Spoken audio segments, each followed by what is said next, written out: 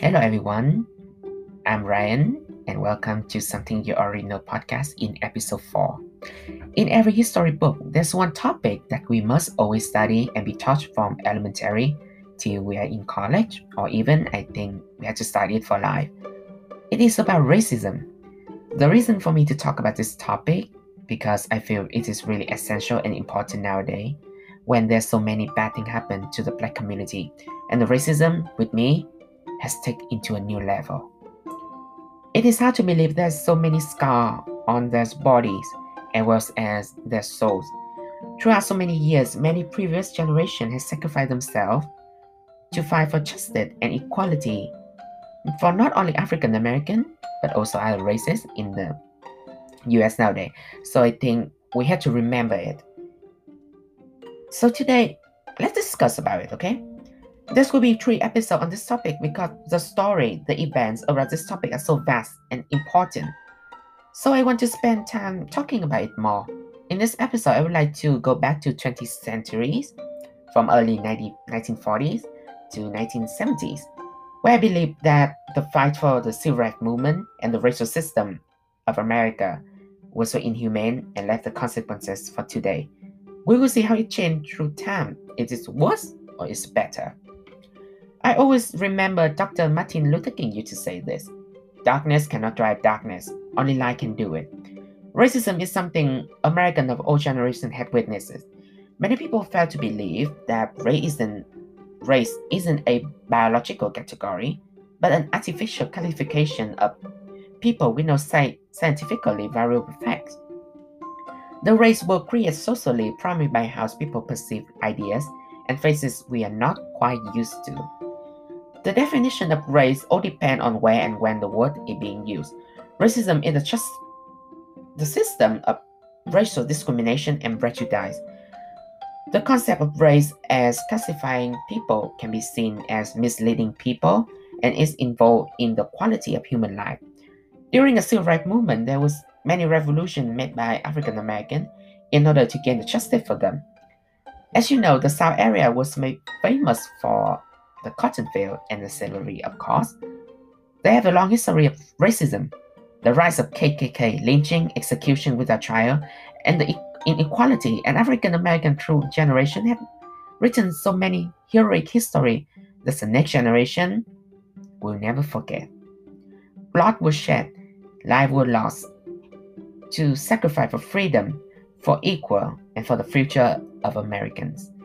Like in the speech, I have a dream of Dr. Martin Luther King. He used to say this: I have a dream that one day on the red hill of Georgia, sons of former slave and the son of former slave owner will be able to sit down together at the table of brotherhood. I have a dream that my 4 little children will one day live in a nation where they will not be judged by their color of their skin, but by their content of their character. Looking at recent events that happened to George Floyd and Jacob Black, and recently Breonna Taylor, and reflecting back to the past on what racism and abuse of power a police department did to the black people, I think there's one word to summarize everything up: violent, which was one of the acts of racism. They once said, when the language is helpless, violence is to the throne. Indeed, when you go against something unequal or disturbing, there's no way you will have a peaceful protest because the law enforcer who are being respected will not leave it alone. See what our current president do at this time. He ordered the special troops to stop the protester on the street by shooting and throwing tear gas at them. And he himself, well, he just walked to the church near the White House and took a photo with the Bible. I just don't understand why did he do that? For what action? For what reason?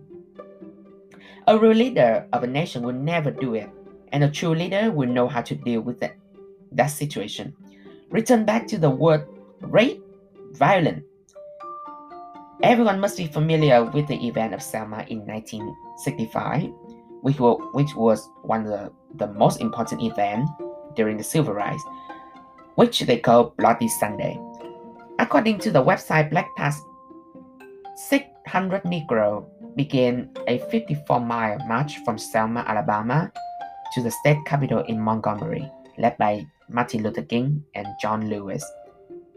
They were mourning the death of Jimmy Lee Jackson, who had been shot on February 18 by the state trooper while trying to protect his mother during the civil rights demonstration. After the Negro crossing the Edmund Pettus bridges on Selma outskirts, white state troopers attacked them. When the protesters refused, the officers shot tear gas and went into the crowd, beating the non-violent protester with a billy club and hospitalizing over 50 people. They knocked many people to the ground and beat them with nightstick. Another detachment of troops fired tear gas while mounted trooper charged with the marcher. 17 marchers were hospitalized and 50 treated with lesser injury. How horrific it was.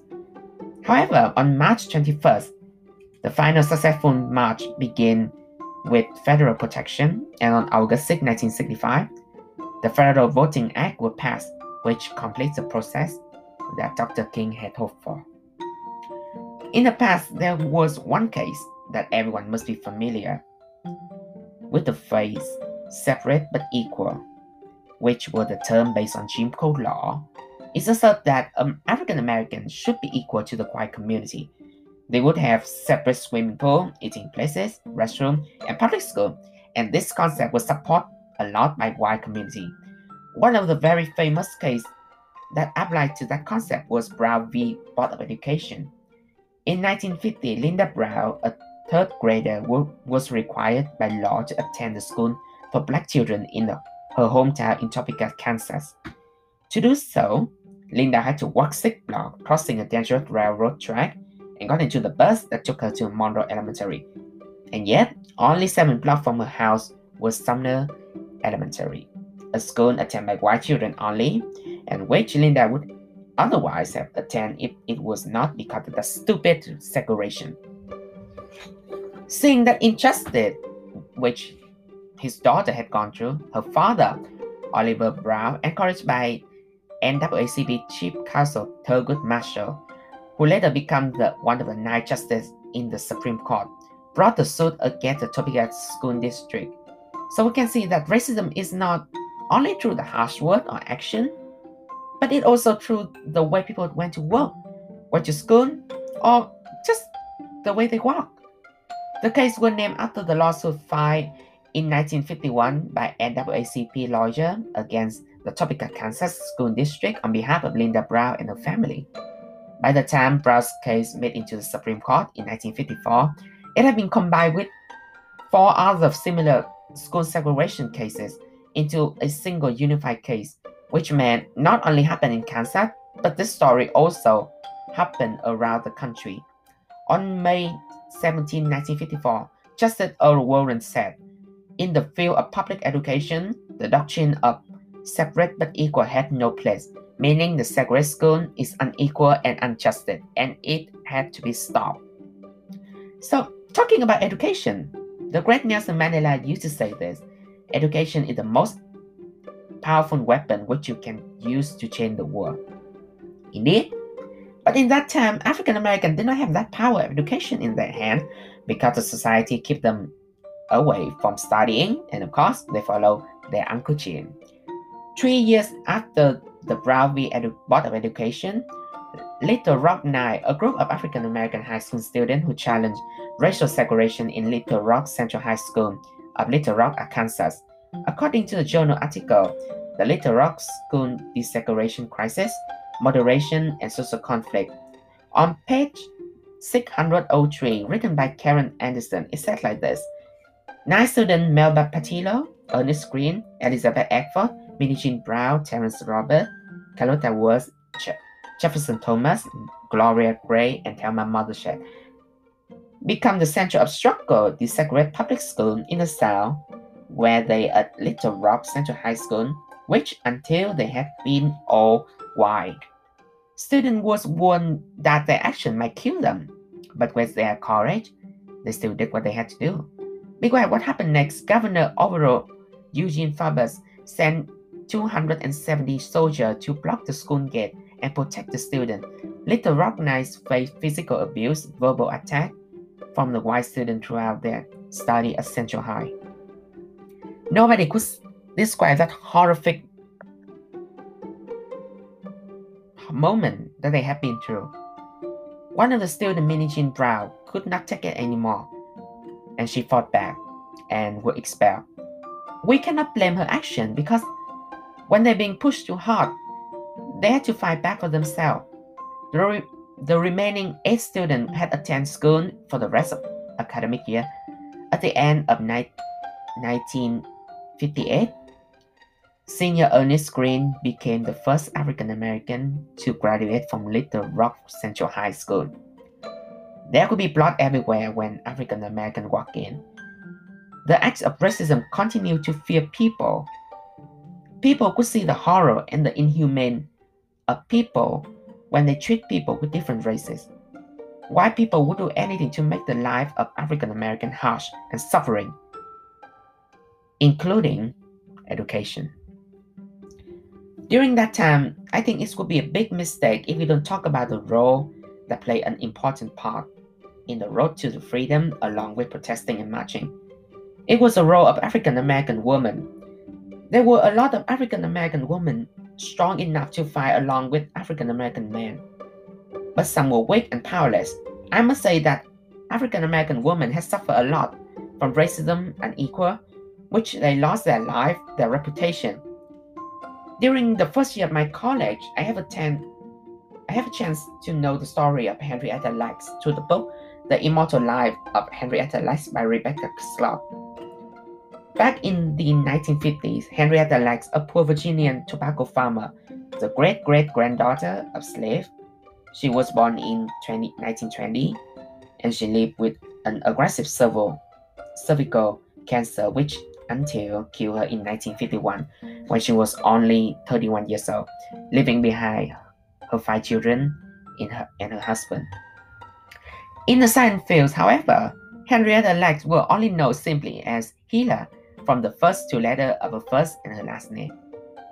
Cells from Mrs. Lacks' cervical cervix, taken without her knowledge, was the first to grow in culture, becoming immortal and changing the face of modern medicine forever.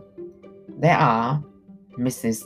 Scott read like this: trillion more of her cells growing in laboratories now than there ever in her body. Let end to end, her word healer cell today would wrap up around the earth 3 times. But the doctor of Johns Hopkins Hospital at that time took her cell without her permission. Eventually, they left her die without saving her. The lack of responsibilities and the insensibility of doctor was unacceptable because they had no gut to face their action. Doctoring is a job, as I think, to save people. They have a gift, and they must use that gift to have pension, to save life without segregating based upon their races. Those doctors did not deserve to be a doctor because they had no heart and no capacity. An act of racism, and they hide this story from the society and people in Henrietta's family. The story of Henrietta is one of the clearest examples of racism during the civil rights movement on African American women. No power, no rights, no strength to fight back. Racism on African American women also showed through the sexual harassment. Before the story of Henrietta Lacks, which shocked the world, Reese Taylor, a story that reinterprets the history of America's civil rights movement in terms of sexual violence committed against black women by white men. Reese Taylor was a young wife and a mother. In 1944, she was walking home from church service she attended in Abbeville, Alabama, when she was abducted by 6 armed white men, raped and left blindfolded by the side of the road. They threatened to kill her if she ever told anyone. The detail of that horrific, inhumane harassment were described in the book At the Dark End of the Street by Daniel L. McGuire. Her description is as follows on page 16. Lovett, one of the rapers, walked Taylor to the car and shoved her into the back seat. 3 men piled behind her, while 4 others squeezed into the front. The headlight switched off, and the car crept away. Lovett grabbed his gun and waved Taylor and his companion out of the car. Not only stopping there, but the harassment was also being gone further and described even more horrifically. On page 17, sobbing, Taylor pulled off her clothes. "Please," she cried, "let me go home to my husband and my baby." Lovett spread an old hunting coat on the ground and told his friend to strip down their sock and their undershirt and ordered Taylor to lie down. Lovett passed his rifle to a friend and took off his pants. Hovering over the young mother, he snarled, "Actually, like you do with your husband, or I will cut your goddamn throat." Wait, that sound familiar? It sounds familiar to me. Or maybe you will sound familiar too. Oh, I see. It is exactly what women have been through these days. Not only black, but also other women from different races.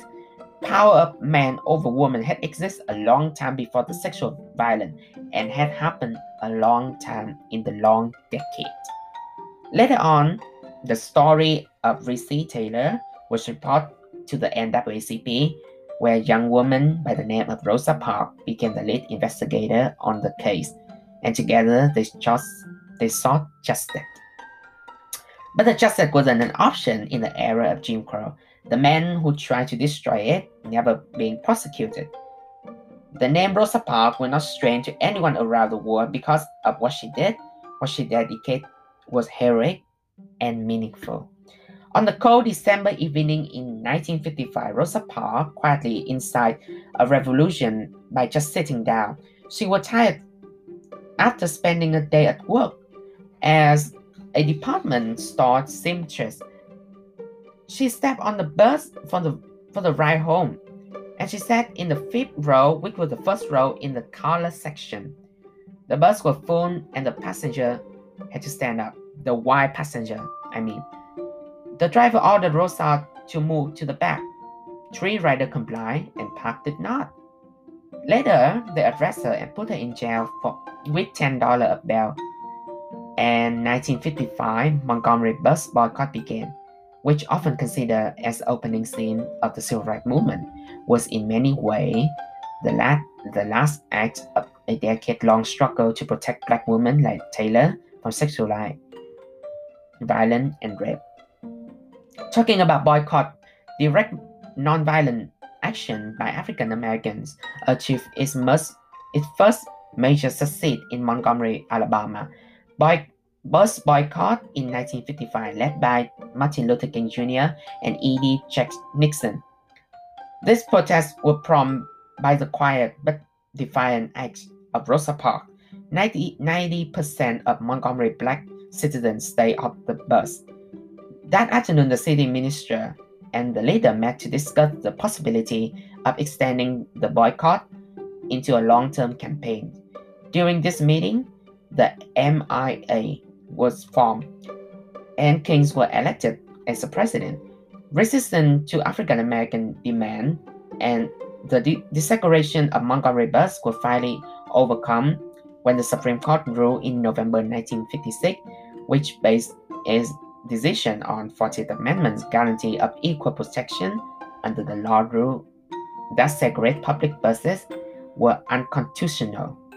Move the boycotts would succeed. You know, mother love is the most precious miracle that ever happened to everyone's life. She loved us with all her heart, and with her, we are a precious treasure. They said when a mother lost her child, she lost the whole world. It's true, and I always consider this following story as such a horrible and haunted tragedy for my life, because I can see the inhumane of the society and the cold blood of those maniacs. Emmett Till, 14-year-old boy who went to Money, Mississippi to visit his family, was brutally killed for flirting with a white woman by saying, "Bye, baby." Later on, the killer who was that white woman's husband and her brother came to the house of Emmett's uncle and forced him to get inside the car. They made Emmett carry a 75-pound cotton gin fan to the banks of Tallahatchie River on and ordered him to take off his clothes. The two men then beat him nearly to death, gouged out his eyes, shot him in the head, and threw the body tied to the cotton gin fan with bare wire into the river. After his death, Emmett Till's mother, Mommy Till, was so shocked and horrified, but she had to hold her strength inside her because she knew that she had to do something to make sure that her son could be remembered and recognized forever. I'm so sorry. It's just my emotional when I reading about this. Later on, Mommy Till told in her memoir, Death of Innocence, that when I began to make an announcement that Emmett had been found and how he was found, the whole house began to scream and to cry. That's when I realized that this was a load that I was going to have to carry. I wouldn't get any help carrying this load. Horrified and desperately by the mutilation of his son's body, Mommy made a stunning decision that Emmett would have an open casket funeral. I think you should have checked the image of Emmett Till's body online to see how horrible it is and how those maniacs had done to that boy. She believed that everyone needs to know what had happened to her son. Some 50,000 people went to Emmett's funeral to view his corpse in Chicago, with many people living in tears or fainting at the sight and the smell of the body. Those people, Brian and Milam, who killed Emmett, were not found guilty because the authorities couldn't recognize the body. Once again, justice hadn't done yet, like Reese Taylor. After Mommy wrote her memoir, she answered in an interview in tears a few days before she passed away that, I focus on my son while I consider this book. The result is in your hand. I'm experienced, but not cynical. I'm hopeful that we can all be better than we are. I've been broken heart, but I still maintain an oversized capacity for love. You can see the example of Emmett Till and reflect to Breonna Taylor nowadays. When the justice, I just don't know, it had not been done. I believe that even though we are living in any generation, if we are different races than Caucasian, there could be no justice for us. Even though we're marching, we're protesting, it still come back. A full circle is come back. It cannot get away from the circle. Even though how many times we want to change, how many times we ask for change. So I guess that if really there's justice, it's only by we fight for it. If we don't fight, justice with just a word, and it cannot be done. Throughout many blood events, finally in 1968, President Johnson had finally signed the Civil Rights Act and the right to vote for African Americans.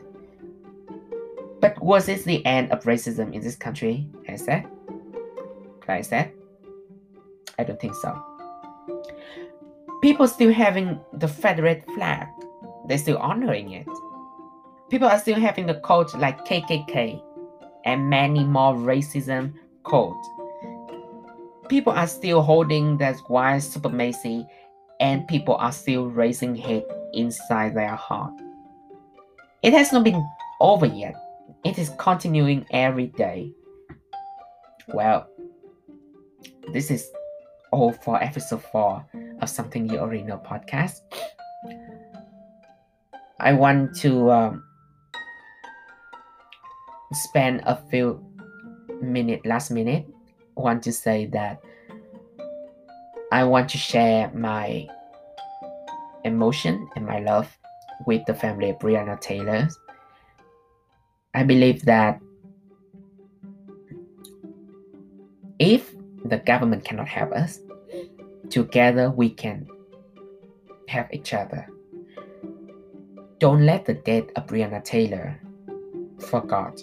Don't let her name being forgotten. We had to remember her.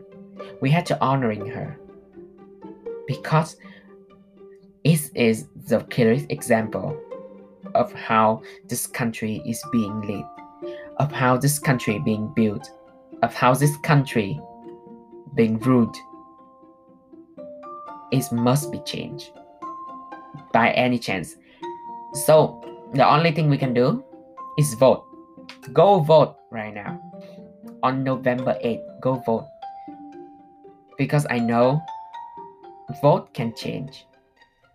If it is the only way, so do it. Vote. That's it. So I will return next week for the second part of this topic and promise with you that it will be more tragic. I'm Ryan and thank you for listening to our podcast. Thank you and see you again.